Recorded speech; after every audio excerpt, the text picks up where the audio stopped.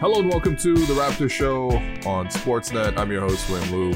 Joining me the morning after Damian Lillard was traded not to Toronto, but instead to the Milwaukee Bucks via a 3-team trade is our very own Michael Grange. Okay, Grange, we'll start here. Was this a surprise to you? Did this come as a surprise? Yeah, that the Bucks got it done, it was, and more significantly, as I kind of called around, it was a surprise, I think, league-wide. Like I think even yesterday morning, I had a tweet out that people were kind of like the Raptors were out, but the sense was Miami was just gonna kind of come to the table late and make something happen, but no one really predicted Milwaukee, and I think so on that level it was a surprise.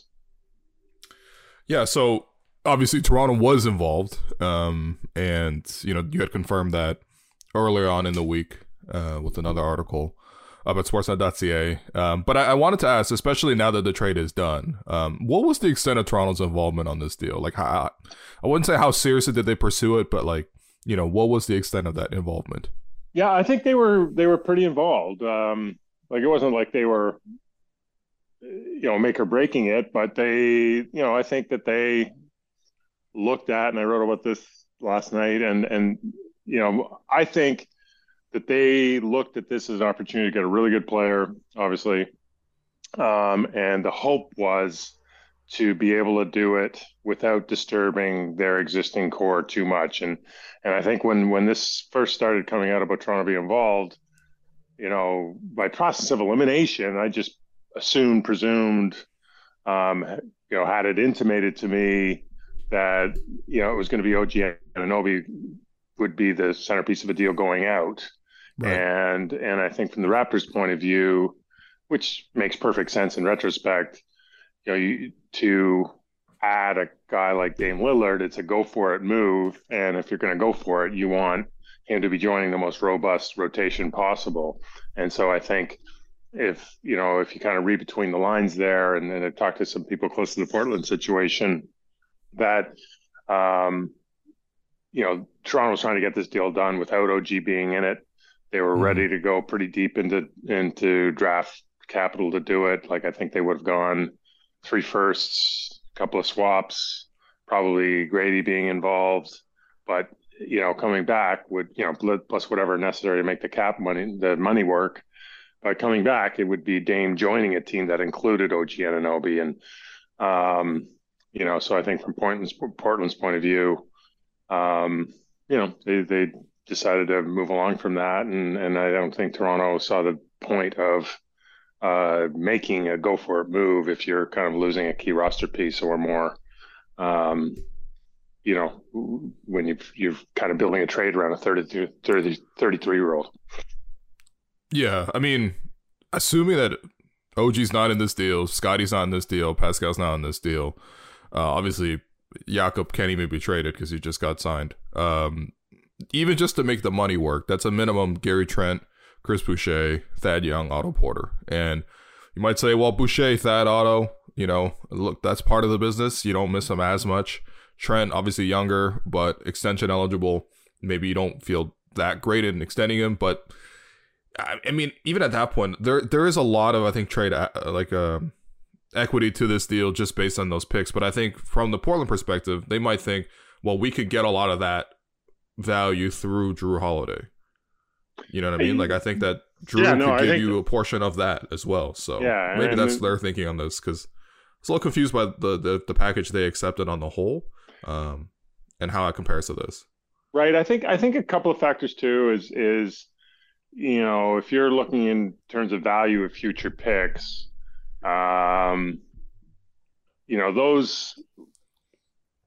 those Bucks picks, and we've seen this with some other teams too, like, those picks that are attached in these kind of superstar type trades that extend way out in the future, like those ones, we haven't actually seen all of them come to fruition yet, because a lot of them have been 5, 6, 7 years in the future, but they look really valuable. And I mean, so I think from Portland's point of view, like, in which 2030 pick is more likely to be better? And, you might just say, Milwaukee's, and you kind of go down that road. But as you point out, like with Drew Holiday, I think the asking price right now is 2 firsts. So if they're able to get Right. that, all of a sudden they've traded Dame Lillard for DeAndre Ayton, who's, say what you want, he's a pretty young player, talented player, fills a need, and 5 future firsts. And Right. that's not a bad return for a 33-year-old with $200 million left on his deal, I don't think, anyway. And I guess the other factor here is that they were able to facilitate a deal with the Suns, and would Toronto have been able to do that isn't entirely clear either. So I just think that there were some complications there, but ultimately, Toronto was trying to do this without including a significant piece of their current core, and and I think the Trailblazers, based on what they've done, is they wanted to do this deal while they wanted all the picks they could get, but they wanted some talent too. Yeah, I mean, first off, both the deal that they did and also this offer from Toronto, I think they were both better than Miami's offer. I think Gary would have been that piece that would have been rerouted to Phoenix. I think it would have had to be, yeah. Right, but I mean, ultimately in this deal with Milwaukee, Phoenix was able to get Grayson Allen, which I mean, like, whatever, Grayson Allen is just Grayson Allen, but still, a playable piece on a championship contender who is under contract at the shooting guard position. Like, that is something that I think even if they were to get Trent, they would have to re-sign him and all that kind of stuff. Yeah, I mean, I guess what was the Raptors front office in terms of just like, had they made this trade work, did they feel like that was putting them into championship contention in this case? I think it was. I don't know if it's championship contention, but I think it's contention, okay. Right? Like, sure. Like okay, I think, I think they look at, so let's imagine the trade doesn't go well. Milwaukee's teetering, right? Like, I mean, they did, in the sense that they didn't do this Dame trade, and we all seen all the noise around them. Miami hasn't improved themselves. Boston is, on paper looks really good, but we'll see. So I think that they just look at this window as a little more. They just see an opportunity. I think they would see an opportunity, and I think, granted, their team would have some depth issues, but they would have a pretty good top 6 or 7. And could that be enough in a fairly shaky Eastern Conference? I think that was the mindset. And maybe you're a pretty good team this year. Some of your younger pieces are still improving, and then next in the offseason, you have the opportunity to use whatever exceptions to add that piece that we've seen elite teams do. So you probably have a 2-year window at this, and maybe that's the thinking. But so I just think that. I do think that the calculation around the league has changed a fair bit. It's going to be increasingly, we've always seen parity, I think, become a bigger thing. I think it's going to be the perception among front offices is that's going to be a bigger and bigger factor just because of the new CBA rules and all the rest of it. So, I think that there's going to be more opportunities to be in the mix, and being in the mix is going to have a greater value than, the need to kind of sit back and wait until you can build a super team over and over again. Yeah, that's fair. I mean, like, the comparison that this Damian Lillard trade potential, the comparison was made to the Kawhi trade. And I just thought, like, look, obviously if the Raptors had made a trade like this where they're essentially swapping Gary, some, filler salary, and then some futures, turn it into Dame, that team is still not as good as that 2019 Raptors team. Not even but close. They don't have to. But they don't have to be, though. You know what I mean? Like, the competition in the East isn't that great anymore.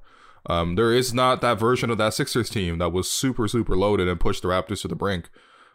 There is not, or even that Bucks team, right? Yeah. So I think, I mean, look, the Raptors did ultimately get this opportunity done. I'm not entirely sure if it was like, I don't know if there were any counters or anything that were really put into it. It felt like the 3 teams that ultimately made that deal, they were all pretty happy with what they got out of it.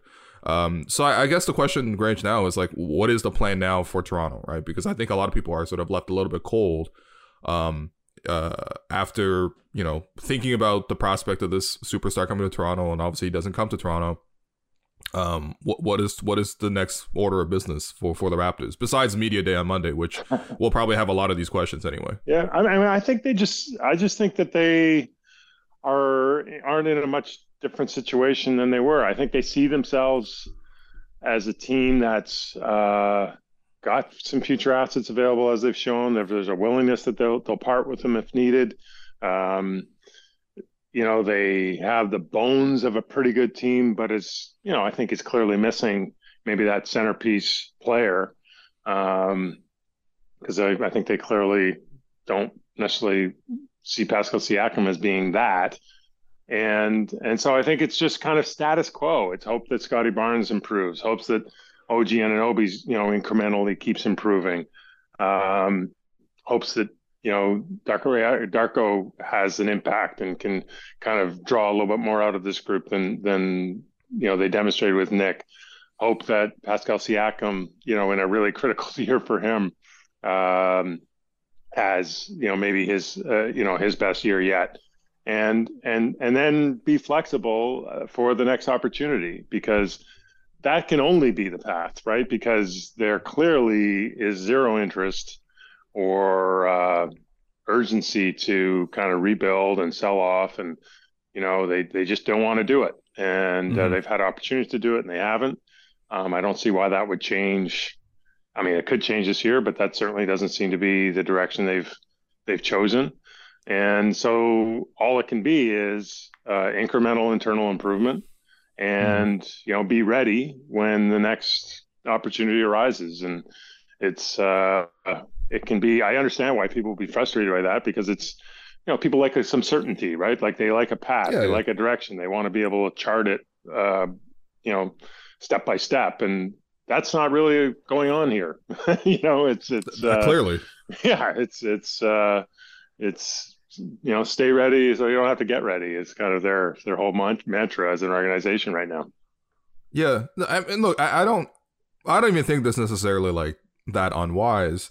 I think this is again how you have to do it, right? And if you're going to build from the middle, which is what the Raptors have done from the entirety of Masai's tenure, outside of at the very start of it, kind of trying to tank for Wiggins at that moment, but the Raptors obviously became so good in that moment that he pivoted away from that strategy.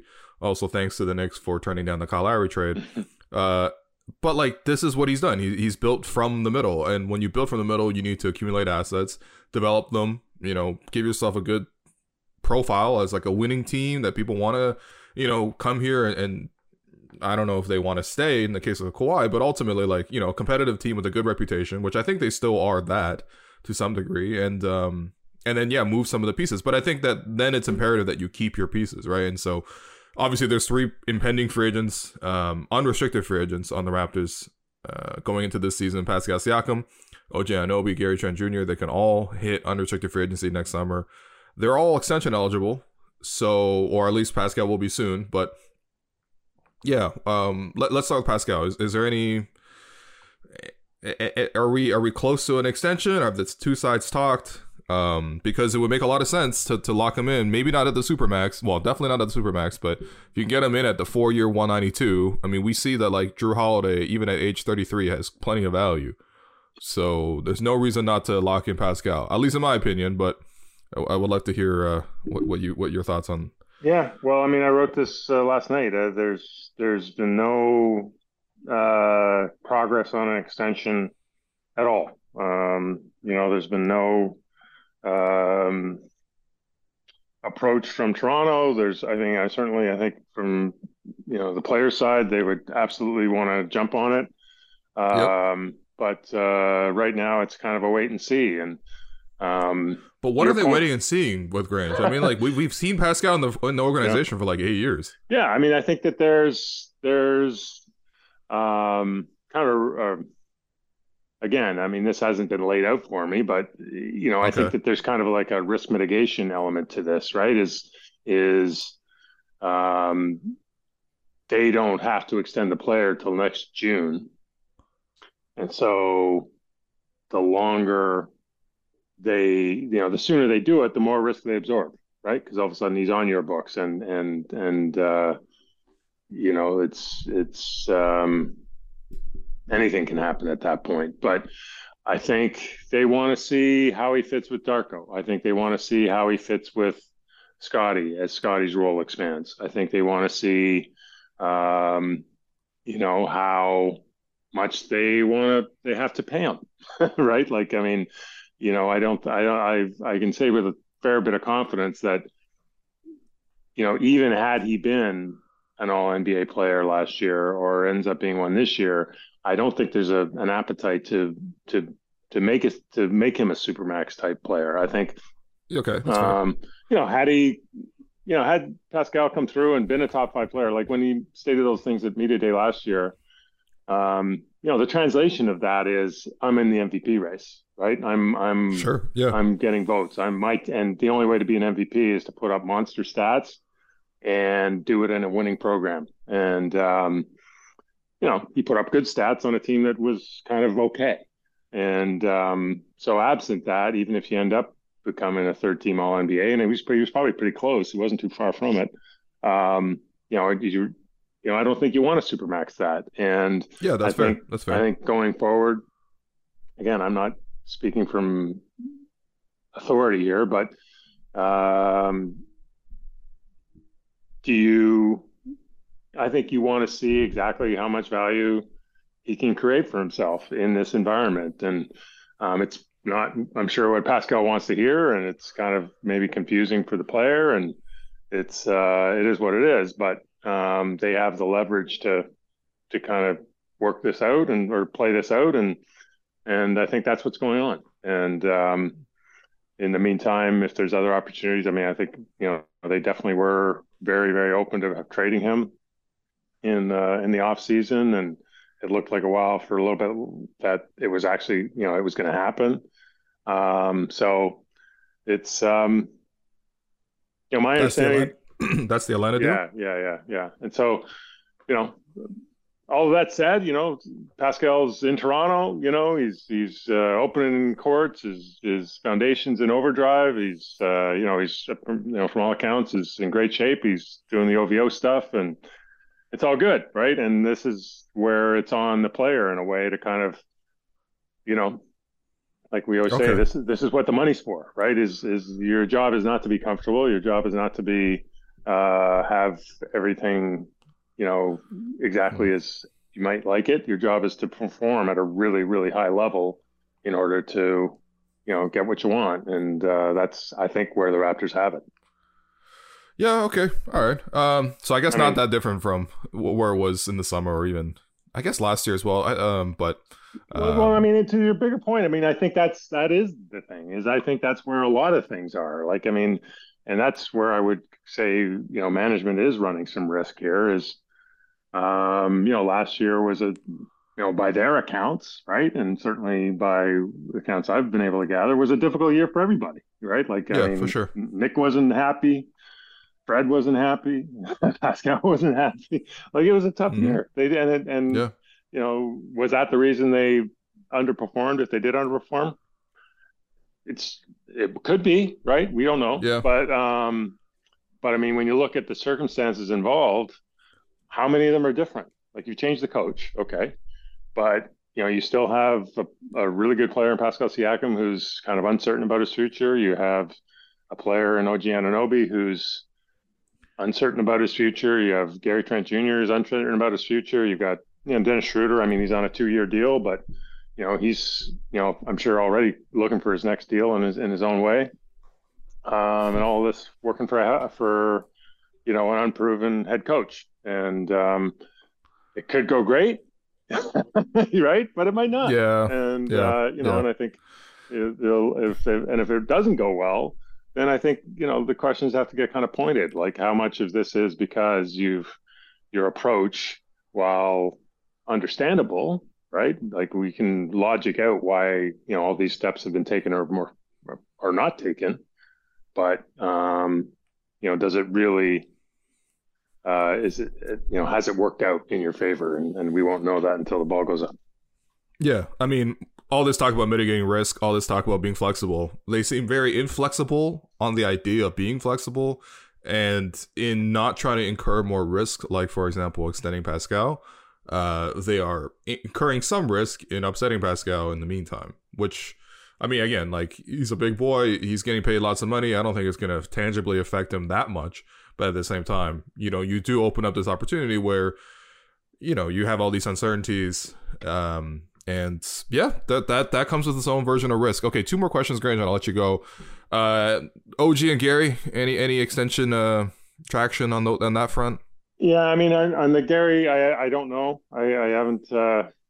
Because there was that Chris Haynes report that came out like right after he opted in like late June, which said that the Raptors are gonna extend him. I thought maybe, okay, if the Dame thing is happening, maybe you hold it up, right? Of course, he was, part of this game, the Dame offer. You don't extend him at that time because, you could potentially move him in a deal. Deals moved over, opportunity's gone. Is the money going to be there now?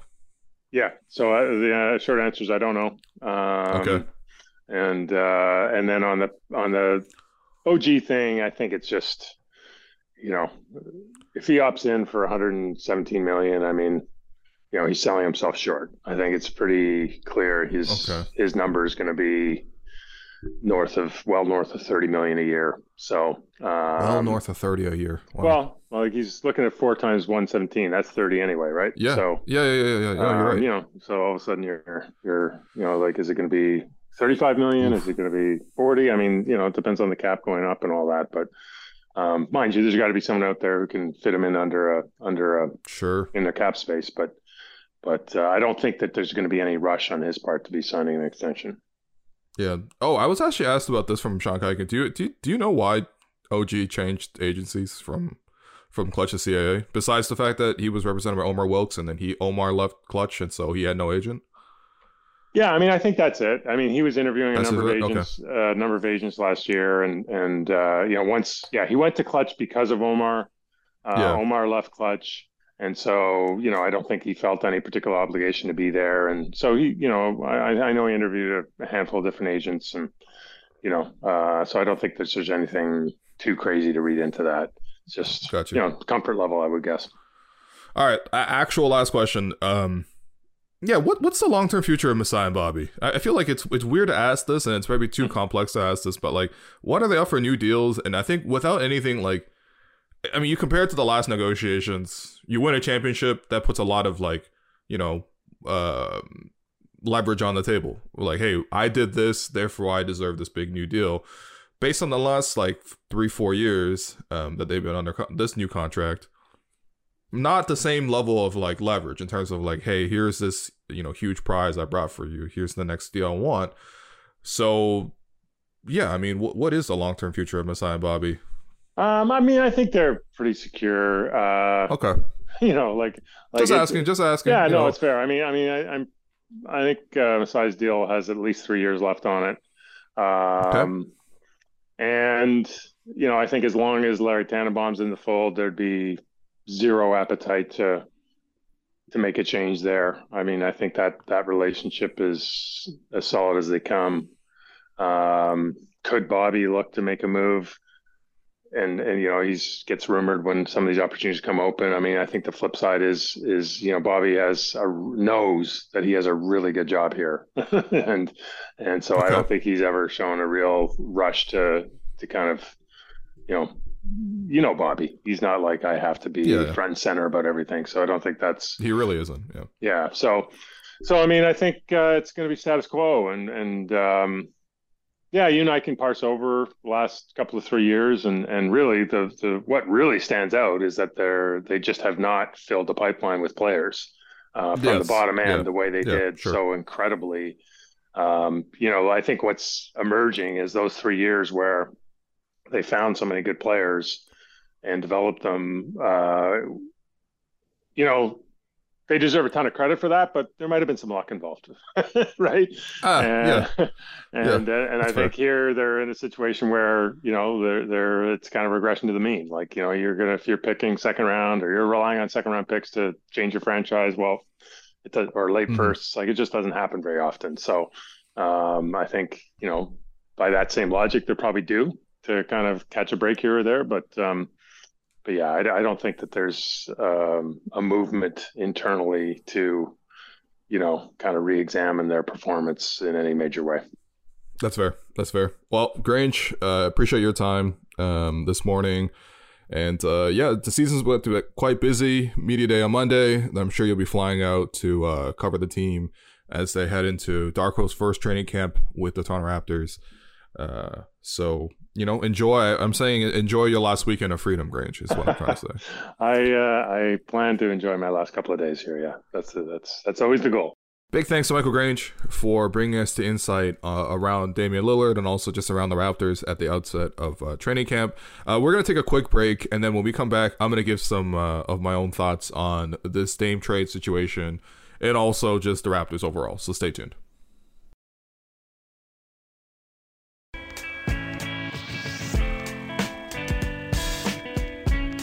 Welcome back to the Raptors Show on Sportsnet. I'm your host, Wayne Liu. Thanks once again to Michael Grange for coming on and giving us insight on the Damian Lillard trade saga and also what else is happening around the Toronto Raptors. Yeah, like I mentioned before the break, I wanted to come back and debrief and just get some thoughts. But before I even go there, I wanted to alert you to a fundraiser that is up for Tas Melas of the Starters. Tas was struck by a car last week in Atlanta. And he suffered some head injuries. He was sent to hospital. The great news is that he's been stabilized. He's been moved out of ICU. He's talking. He's been able to move around, but he's still under, care in the hospital. There is a GoFundMe set up for him. I saw that it's already got quite a few donations, which is awesome to see. It reflects the amount of love and impact that the Starters and especially Taz has put out into the world. I mean, he's been, so important as somebody who made it from Toronto, made it to the States, made it obviously along with the rest of the group. One of the original podcasters in basketball. We're talking like 15 years at least in the game. And yeah, it's just really, really sad. I know he's going to have people to care for him. I know that, he's going to get back on the show eventually on his own time. I know that the show will keep going right now with the Starters because they're a team and the other guys to step up. But in the meantime, you can find it. You can find the GoFundMe and contribute there. It's up on J.E. Skeets' Twitter page. But just want to send my best wishes to Tass, friend of the program for sure. And yeah, scary times, man. Scary times. Okay, there's no way to pivot from that to the Damian Lillard trade saga without it sounding a little bit trivial, so I'm just going to make a hard pivot and just kind of move on. But I wanted to share essentially 3 takeaways from this whole situation, right? And I think that the first thing for me is thinking about the Dame trade that the Raptors ultimately offered. And just to recap, Grange rehashed it in the first half there. The trade package was largely going to be built on future assets, right? We're talking about a lot of expiring salary, right? Gary, Chris, Thad, Otto, and then Grady was the one player that had some salary but wasn't expiring, but he's on his rookie scale deal. Largely, that contract, that offer was built around future picks, right? Up to 3 first round picks, and then 2 swaps.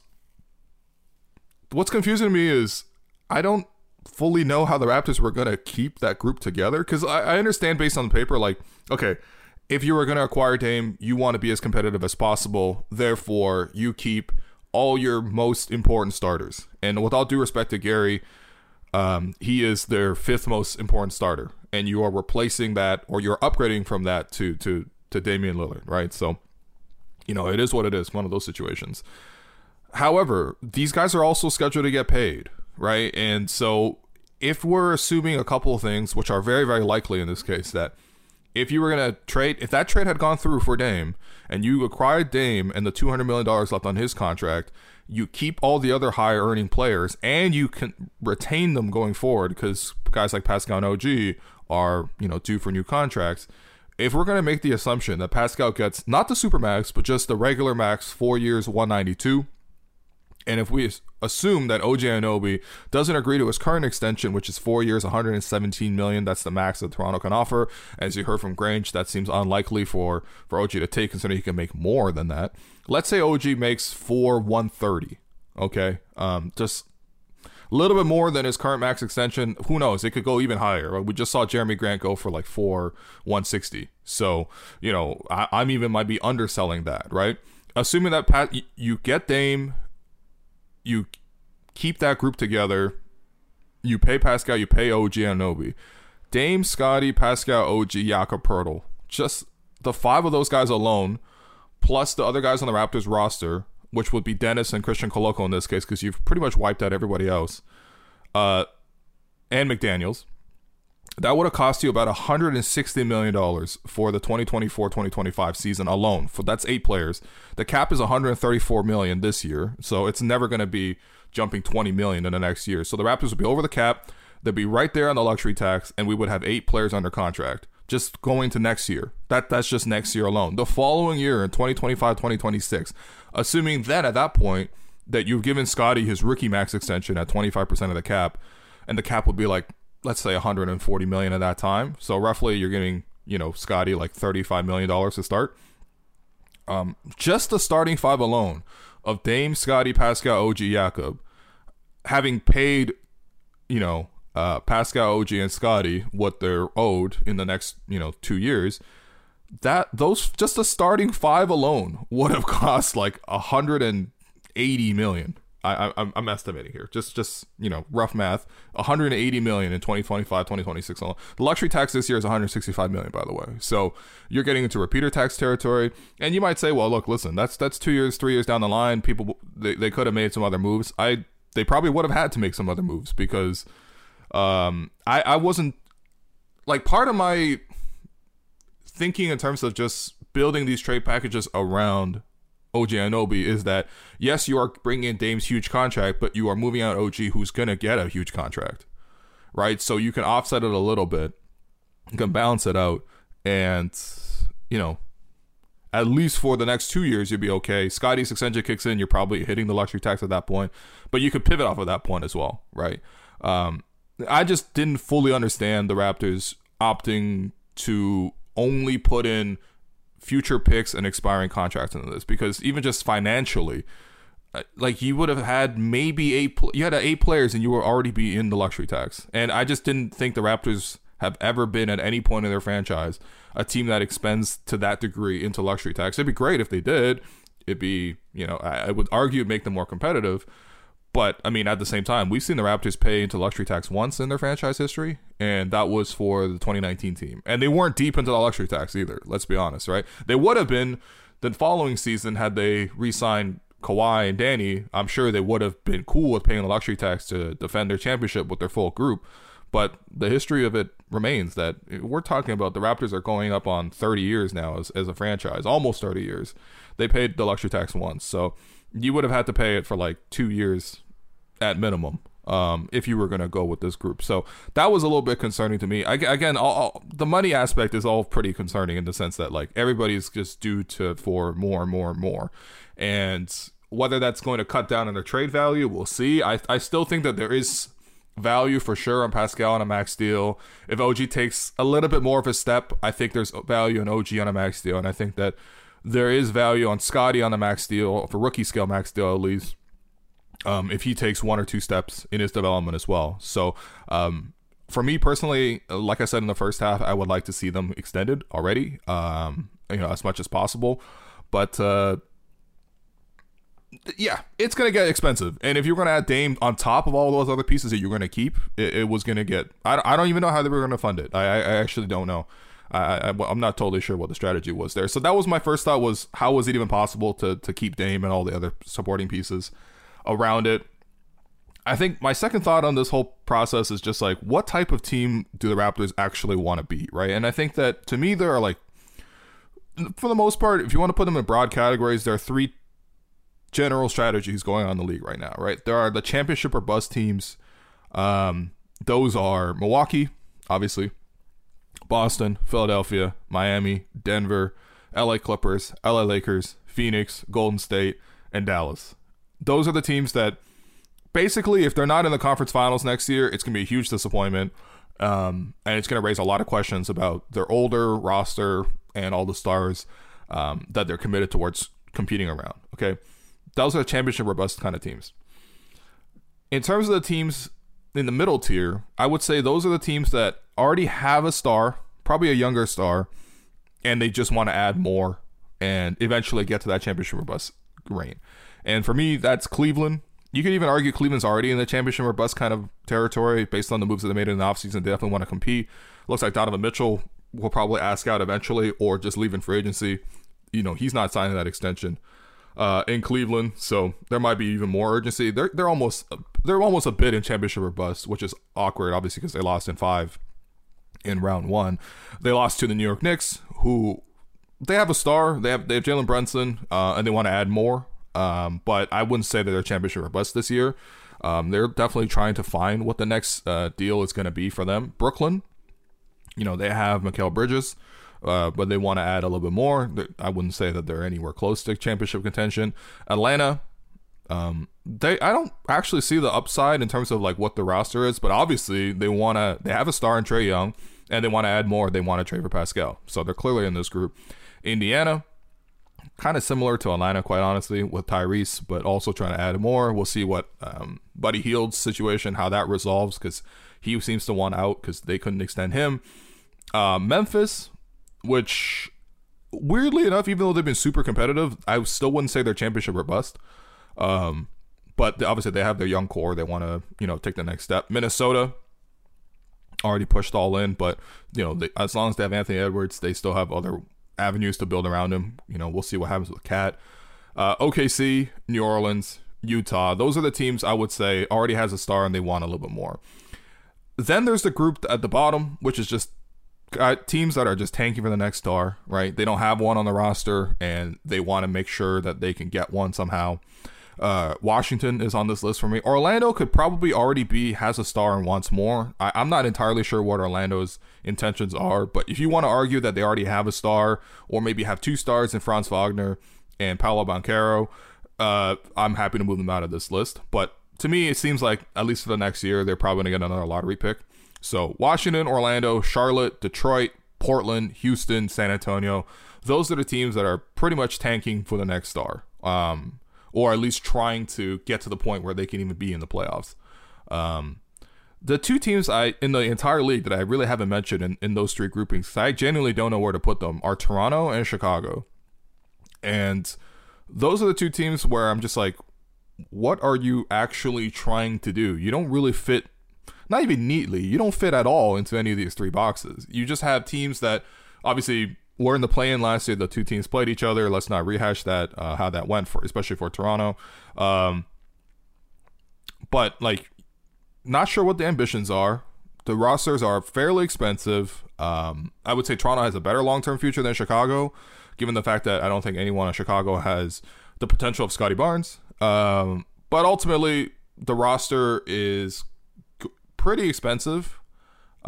In the case of Chicago, they already have, you know, most of their guys locked up. You know, Zach LaVine's on a max, DeMar's on a max. They might have to pay him again. And they're not competitive right now, and they don't really have this like brilliant future that they can sort of pivot towards either. So those are the 2 teams I'm really confused about. Not surprised that both teams, I guess, were in on Damian Lillard. It seems like Toronto were more seriously in on Dame than Chicago. But they might be situations, especially Toronto, where it's like, depending on the opportunity that arises, that can decide the direction for the organization. So to me, those are the question marks. And honestly, out of 28 teams in the league, I understand what they're doing. The fact that Toronto is one of the 2 teams that, you know, I don't understand, alongside Chicago of all teams, it's not encouraging, because I wouldn't say anyone would compliment Chicago on their roster building pretty much ever since, like, you know, MJ left. Like, they've just been in the wilderness for a long time. Outside of like maybe 2 really good Derrick Rose years before he got hurt. So, I mean, the fact that Toronto doesn't really fit in nicely into that kind of situation is concerning to me. I mean, I also think that, like, if you're Toronto and you want to continue to do this building from the middle thing and you're waiting for the next, you know, star player to ask out, you know, you've already said to yourself, I'm not going to tank and just play through the draft, right? We've seen the Raptors not do that. Grange also confirmed that as well. We've seen the Raptors pretty much forego free agency, at least for stars. Because the Raptors don't have that kind of market that they can sign these kind of superstars in free agency. There's literally zero track record of this throughout their entire history as an organization, and we don't have to get into all the reasons, coal, taxes, all that kind of stuff, just outside of USA, all that kind of stuff. But regardless, they're just not going in that direction. And also, Masai himself even said it, right? Like, free agency is dead. It's all about trades now, which I actually think he's pretty correct on that assessment. Most stars move through trade these days, right? Like, the biggest star that changed hands this summer was Fred. Like, yeah, you know what I mean? Like, you're gonna have to trade for these kind of guys, like in the Dame situation here. So you're essentially limiting yourself to only adding to the team through disgruntled stars through trade. That's like the one avenue the Raptors are actually willing to move, and that's reflected by the fact that they were kind of in on the KD trades, but realistically, the contracts at that time just didn't really make sense to move. They didn't have the flexibility to move for a KD at that time. Even if they wanted to trade Scotty, which they didn't, they would have to add so much extra salary that it would have just destroyed the team. And then Dame in the situation, they had the flexibility, but ultimately they couldn't get the deal done. So they'll wait for the next opportunity. And, if that is the case, the Raptors are in a good position. Let's say they're good, right? Because following next summer, right, 2024, the Raptors will own control of all of their first-round picks. They can swap all of their first-round picks as well. So, that right there is already a good basis to start. If they successfully manage to lock in Pascal to a max deal that isn't a super max, that to me is also a really good trade asset, right? Because whether you want to flip him into a deal to get more picks, to flip into the next star, to use those picks, as long as Pascal stays healthy, I don't really see, based on his work ethic, how there's going to be a drop-off in production for him. And teams will still want him at that number. If Supermax, we're talking about a different scenario, it will be a lot harder to move. But to me, if they're able to lock in Pascal, that's a good asset that they have. OG on a max, again, like I said earlier, I think he just needs to take that offensive leap actually has to happen for OG, because otherwise OG on a max deal just doesn't seem that ideal to me. Like, how much actual value is there on that contract? Like, I'm not saying is there value on him as a player. Absolutely, there's value on him as a player, as a defender, as a three-point shooter. A lot of teams can use OG. That could be the difference from a lot of teams in terms of being a championship wannabe to a championship contender. Like, OG to me is like a finishing piece. He would fit in on, like all the championship contenders that I listed earlier: Milwaukee, Boston, Philadelphia, Miami, Denver, LA, Clippers, Lakers, Phoenix, Golden State, Dallas. The only team that I don't see OG Anunoby even starting for and playing a big role for is like the Clippers. And that's only because they have Paul George and Kawhi. Every other team, OG would play a massive role. Maybe Boston as well, actually. Boston I might slash out of that. But yeah, like, OG will fit great on all of those teams. However, when you sign him to a max, it's totally different than what he's currently on right now, which is $18 million. A lot of these teams want to trade for him right now. You can slide him in, and then you slide him in on a lower number, and then you can pay him whatever you want at that point onward. You don't have to give up that much to match 18. When you pay him $35 million, there is no way that teams like Milwaukee, Boston, Philadelphia, Miami, Denver, Clippers, Lakers, Phoenix, Golden State, Dallas, they don't have $35 million just sitting around to add OG Anunoby to it. It would require them to take a huge piece out of it. Therefore, the value of the trade, to me, comes down. But then again, if OG makes a leap offensively, then all of a sudden you're talking about even more value on the current thing, and then maybe on a max there is more value. Scotty and a rookie max to me is just there's definitely going to be good value. I believe in his potential. He needs like one or two skills to come through for him, whether that's ball handling, whether that's jump shooting. But if one of those two things happen for him, I think there's already good value on that, and that would be a really nice trade asset. Or you just build around it, which I think is more likely, right? In terms of the other pieces on the roster that you can get some value out of, right? We'll see if we can lock Precious Achiuwa into a rookie extension. He did put out that tweet, a bit of a cryptic tweet season kind of thing. Was he involved in this? Was he offered? Did he catch wind of that? Who knows? I mean, to me, it seems like Masai has shown a lot of love in Precious. He said, "Finally, you are mine," when He announced him at the press conference 2 years ago. The two of them just had a trip together, celebrating the Giants of Africa 20th anniversary. Obviously Masai has really valued him, wanting to trade for him. In all the trade Lowry, the Kyle Lowry trade speculation, out of all the options that he could have taken, he chose Precious Achiuwa, right? And he's given Precious a large opportunity here in Toronto. So, like, if there are some hurt feelings, you got to get all those as a temporary. It's part of the business. But can you lock Precious into a rookie extension, and can he be just good Precious? Because good Precious absolutely has value. Especially based on what number you get him in on the rookie extension. But that's another way to create value on the roster. Grady, if he pans out, obviously a great way to create value on the roster. And then Christian, to a lesser degree, I feel like for him, it's just his path to starting minutes is completely blocked by Jakob, right? And they're not going to play alongside each other. They just don't have that kind of skill set. So that's much more TBD for me, right? Because how much value is there going to be on a backup center? Even if you could be a really, really good backup center, I don't know how much trade value. Like, if that is Toronto's war chest going forward, is that they have all their firsts. They're able to offer Pascal on a max contract. If they're able to offer OG on a max, if they're able to offer Scotty on a rookie max, if they have Precious who breaks out a little bit on a good value deal, if they have Grady, that's not bad. That can get you a lot of conversations. But I think the bigger question is just the same thing as this one, right? How much can you actually subtract from the Raptors' current core to add in a star to still be competitive? Because to me, the Raptors don't feel flush.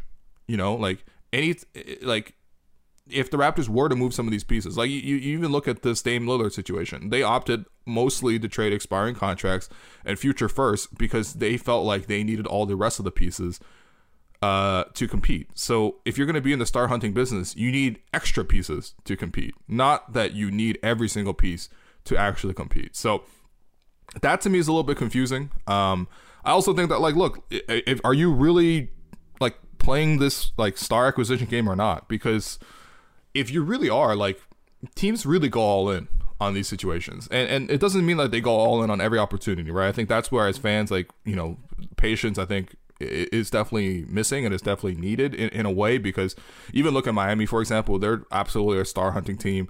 Miami's a better star hunting location, to be clear, because not only can they trade for guys, but they also have guys just outright sign with them, right? You look at the last decade, or maybe a little decade plus, but they've had Chris Bosh up and willingly sign with them, Dwayne Wade sign with them, you saw Jimmy Butler sign with them, Kyle Lowry sign with them, like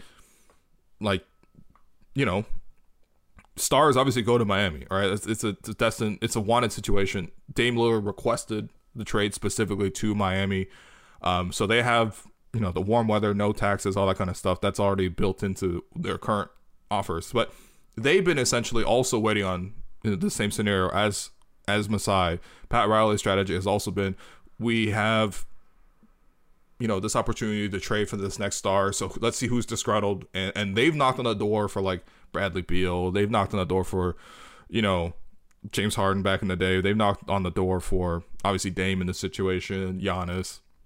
And they haven't pulled off that trade either, right? So, there is sort of that patience element that you have to factor in here. But, like, are you really, really about this game or not? Because to me, it seems like the missing element to this idea of trading for stars is you kind of need a superstar to try to recruit other superstars, right? Because that to me feels like what entices players to go join up, right? Like, what enticed Damian Lillard to expand his trade destinations list from just Miami to also Brooklyn and Milwaukee, which ultimately he went to? Well, it's because he saw stars on the other places that he wanted to link up with, right?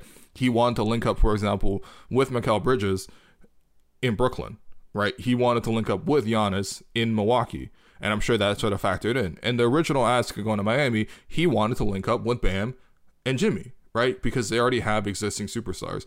Part of the issue there is just Toronto doesn't even have that core superstar where it's like, okay, stars look at that situation and say, I'm going to play with him, right? I don't think any star in the league is looking at Toronto and saying, I want to play with Pascal Siakam, get me there. I want to play with Scotty Barnes, get me there. I want to play with OG Anunoby, get me there. Like, you just can't envision teams doing that, right? So again, like, not only is it important for you to have the right trade assets to make this trade, but you also need that drawing like factor to bring it in the first place. So you almost need a superstar in order to even play in the superstar game. It's like going into your first job interview and they're like, we require experience. But you're like, how am I going to get experience if every job requires experience? It's like that in terms of superstars. How are you going to get a superstar if you don't have one already? So that one to me is quite confusing. Because, you know, I just don't fully see how the Raptors are going to play this game. And then also like ultimately, like, what are you kind of building towards, right? Like you know, like, are we just trying to sell tickets? Are we trying to keep jobs? Like, what is the current, like, appeal of the current group? I'm not saying that, like, especially as a longtime Raptor fan, I'm not saying that, like, I'm too good to watch a 500 team, right? I would not say that at all. This team, for the record, is, over the 30-year history of the Raptors, probably a top 10 team. Even just this team currently, right? Like, this is, I would still say it's in the upper third in terms of all teams that have ever represented for the Toronto Raptors in terms of talent, in terms of watchability, in terms of appeal, right? That's because I know goddamn well that there's like 15 years of this franchise at minimum that are just like pure trash, right? And just like really, really bad teams that had no upside, that had no chances to even trade for a star, had no value, and had players asking out, all that kind of stuff. I understand all that, right? But I also think the front office has to really understand that, like, there is not the same appetite and patience as before. When you win a championship, expectations completely change. Generations of fans have come in now, right? We're talking about original 95, starting out, that kind of, or that generation of fans. They're definitely cool with waiting because they've waited a long time. And they're honestly, for the most part, pretty happy. They probably never thought they'd see their team win a championship. They probably never see their team, host an all-star and have multiple all-stars and be watchable and be, featured and all this kind of things and win awards and all that kind of stuff. Like, probably didn't think about that. So for that generation, by a large part, they've suffered. So a little bit more suffering is not like detrimental to them, right? It's not like a deal breaker for them. There's that middle generation, maybe the Vince Carter generation, let's just say, where it's like, okay, we see what it's like when it's good. We have also seen what it's like when it's really bad. For the most part, they also understand what suffering looks like, and they're okay with it. And they're like, okay, look, listen, there is this perspective of what the highs looks like. We want to get to that high, but realistically, we know what the lows look like. And if we stuck through those, if we watch Chris Humphrey as a Raptor, if we watched Rafa Arujo as a Raptor, then we're okay with watching like Precious Achiuwa as a Raptor. You know what I mean? Like, and not to compare those, Precious is way better than those two guys. Then there's the next generation, which is like the 2013-14 We the North generation. And for that generation, and the one that came after, which was just the 2019 championship portion of the fan base, their perspective does not have any of that, like, trash and deluge that like the original Raptor fans, or even like the pre-2010 Raptor fans, even had to come through, right? It's been literally all sunshine and roses. Like, yes, there's LeBronto. Yes, there's like Tampa. That looked kind of bad.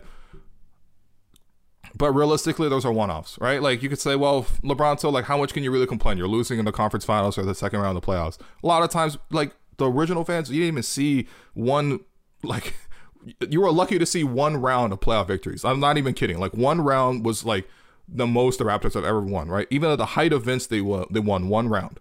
And it was a best of 5, and they won it in 5 games, I believe. I wasn't there for that. That's it. Everything else was first round losses and bad rosters around maybe one star, maybe not. That was it. That's the whole 20 years leading up to that point. And then you've just seen nothing but success, right? Teams every year, they go from 48 to 49 to 56 to 53, back to 58 to 59, like championship, like everything is good. Everything is good. Everything is good. Everything is good. For that generation of fan, and especially for the generation of fans that came in from after the championship, there is not patience for this kind of thing. Like, they are expecting top tier. They're expecting the Raptors to operate like they're the Lakers of, they're the Showtime Lakers. You know what I mean? Like, they're expecting the Raptors to operate like they're the, maybe not Golden State Warriors, but San Antonio Spurs, right? We just expect excellence. and a chance to compete for championships, and any player we draft turns into gold kind of thing. Like, that's the expectation. And so, I mean, again, I'm not trying to say that like people need to expect things differently or anything else. I'm not saying that. All I'm pointing out is that for this current generation, after you won a championship, expectations are different. So you can't, and especially because so much of basketball now is not just consumed, like you sit down, you watch the game, and then you think about it. You maybe, but like nowadays, it's the average consumption for a fan is you wake up, you look at your news aggregator, whether that's Twitter, whether that's Instagram, whether that's Reddit, one of these social media accounts, right? You probably read some articles, you probably listen to some podcasts, you probably watch some YouTube videos while you're trying to do work or pretending to work at work. You're watching some YouTube breakdowns. You're having some conversations with people through these social platforms that you're on. You watch the game, and then afterwards you break down the game. You watch the interviews. You listen to a post-game reaction podcast. You see the takes online, you argue a little bit more, you form your opinion, and then like you just stay in this cycle for like 24 hours a day. Like that is the average fan you're dealing with, right? Like that, I really genuinely believe that that's the average fan you're dealing with nowadays. Maybe that's not the average ticket buying fan, maybe that's not the average consumer, but generally speaking, that's the average person that's interested in basketball these days. That's sort of like the pattern, or at least they identify with like 75% of that pattern. You are just not going to keep people satisfied with this current product, man. Like, I don't know what to say. Like, I guess my whole thing is you can't ask this group to be that patient. You know what I mean? Like, appetites have changed. Consumer appetites have changed. And without due respect to the current roster, I'm not even saying it's bad. Again, as a longtime Raptor fan, I'm cool with watching this. I could put it into perspective, and I know what it is. I'm not trying to expect too much out of it. But for this generation, right now, this is not enough. This is definitely not enough, and that's why you see so much annoyance and apathy and, outright slander towards the front office, towards the roster as a whole. Not only is it not good, but they expect great, and you are not even approaching good. So I don't know if they're listening to this, but realistically, like, that message has to be delivered across. Right. And that's why you see even fans getting mad at reporters, for example. They're trying to find a way to express their frustration, and it feels like the front office is not responding to that. And I would even say that like part of management is managing expectations. And so what can you do to manage those expectations? Because again, this is where we're at right now. And I think my last point about this too, and I kind of touched on already, and I'm sorry if this is like, it's a bit long, but whatever. I also think that, like, look, is being chronically and obsessively online cutting into the enjoyment of the sport, and I think that that's one of my takeaways. I think just following this trade saga and other trade sagas, it's like, I think there's good and bad to trade rumors for sure. Like, the good is you imagine these things, you debate the value of players, you debate the merits of trades. Like, this is fun. Like, that's why people play fantasy sports, because they want to actively be involved in sort of these kind of fantasy scenarios.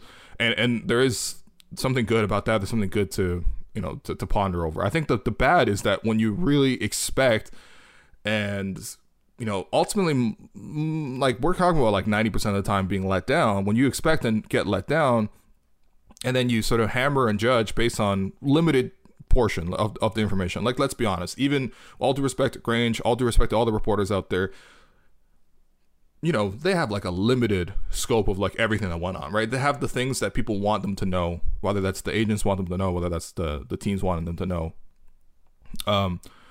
You don't actually have the full perspective on the whole situation, but regardless, they know a portion, and then they pass off a portion, and we're taking that portion of a portion to judge the whole situation. I mean, I guess it's part of the game, but realistically, that is a little bit silly, in my opinion. I also think the thing that's even more silly is just like being fans of front offices, or like really buying into the mystique, or the exceptionalism of certain front offices. That's really absurd to me, in the sense that, like, I understand like being a fan, or like standing like being a fan or standing like players, like they're like athletes, like because you can believe exceptional things about them because you see them display exceptional athleticism, exceptional awareness, exceptional movement, exceptional reliability and skill, like you can see those things and you could be enamored by those like mystical qualities that we see from athletes. Front office people are just rich people in expensive suits flying private jets to go see high schoolers and college kids play tournaments for half the year, going to Europe to see players play over there, and they're just trying to maintain their jobs as long as possible. Like that, like there is no reason to stand front office people, and I think having said that, obviously Bobby and Masai have done such a great job of like organizing the team, and they've had a lot of success, and there's no reason not to celebrate them for the success, just like you would celebrate any person that you like for their success. But it's very important to even remember while they're successful that they are not exceptional by any means. Like athletes are exceptional. Like front office people are just expensive suits on expensive private jets watching like collegiate players like that. There is no reason, I think, to sort of like put stock into the exceptionality of front office people. And I think that that's part of the disappointment here, is that we're expecting Bobby and Masai to be exceptional at everything they've done, maybe because they have been in the past, but there is no reason to believe that. They're just people, and they're ultimately what you're trying to see over the long term is just exceptional judgment being made. But then again, it's hard to assess their judgment when you don't even fully know what are the offers on the table, what are the circumstances that go into the offers on the table. You just hope that they create a winning product. And on that front, obviously they haven't delivered. I'm not trying to, redefine expectations because they're not winning right now. I'm just saying to have expectations of these people in general it's just funny to me. They're just people. They're just like regular people walking around like Bay Street, in suits. Like I don't know what else to say about it. And I think maybe the last thing is just like a lot of these things are outside of our control. Like, I mean, I'm not saying that it's not fun to watch over these things or create content over these things or, to share your opinions online. Like that's all fun to me. But like ultimately, especially you reach a certain point where people get so upset. I'm just like that. I guess for me, I can't even get that upset at it anymore. I can get upset at certain games. I can get upset at outcomes, but like overall, like I reach a point where it's outside of my control, and I can't fully worry about it. And ultimately, I am trying to find enjoyment out of what I'm doing and what I'm watching, because I am investing a lot of my time and my life and my energy into this thing. And so if I can't ultimately control it that much, there is a certain level where I'm just like, all right, I'm not going to let this upset me to this degree. But those are kind of just like my reactions towards the Damian Lillard trade. I didn't know how they were going to pay everybody. I don't know what the Raptors strategy of star hunting, if that's actually going to work in the long term, just based on what they have available. And yeah, I mean, I guess it's more of a meta conversation, but like, I don't know if the front office can keep people happy with being mid. Like there was a time in my life as a Raptor fan, a long time, where I would be very happy to be mid. But we're talking about entirely different generations with entirely different ways of, viewing and consuming sports on the whole. And yeah, it's not going to be easy to please this current group. I'm just telling you. And I'm not saying there's anything right or wrong about it. I'm just saying that is where we are at. So thanks everyone for listening. I'm going to bring you another conversation tomorrow, hopefully, that has nothing to do with Damian Lillard or any of these trade rumors. But I think it's a fairly important conversation to have.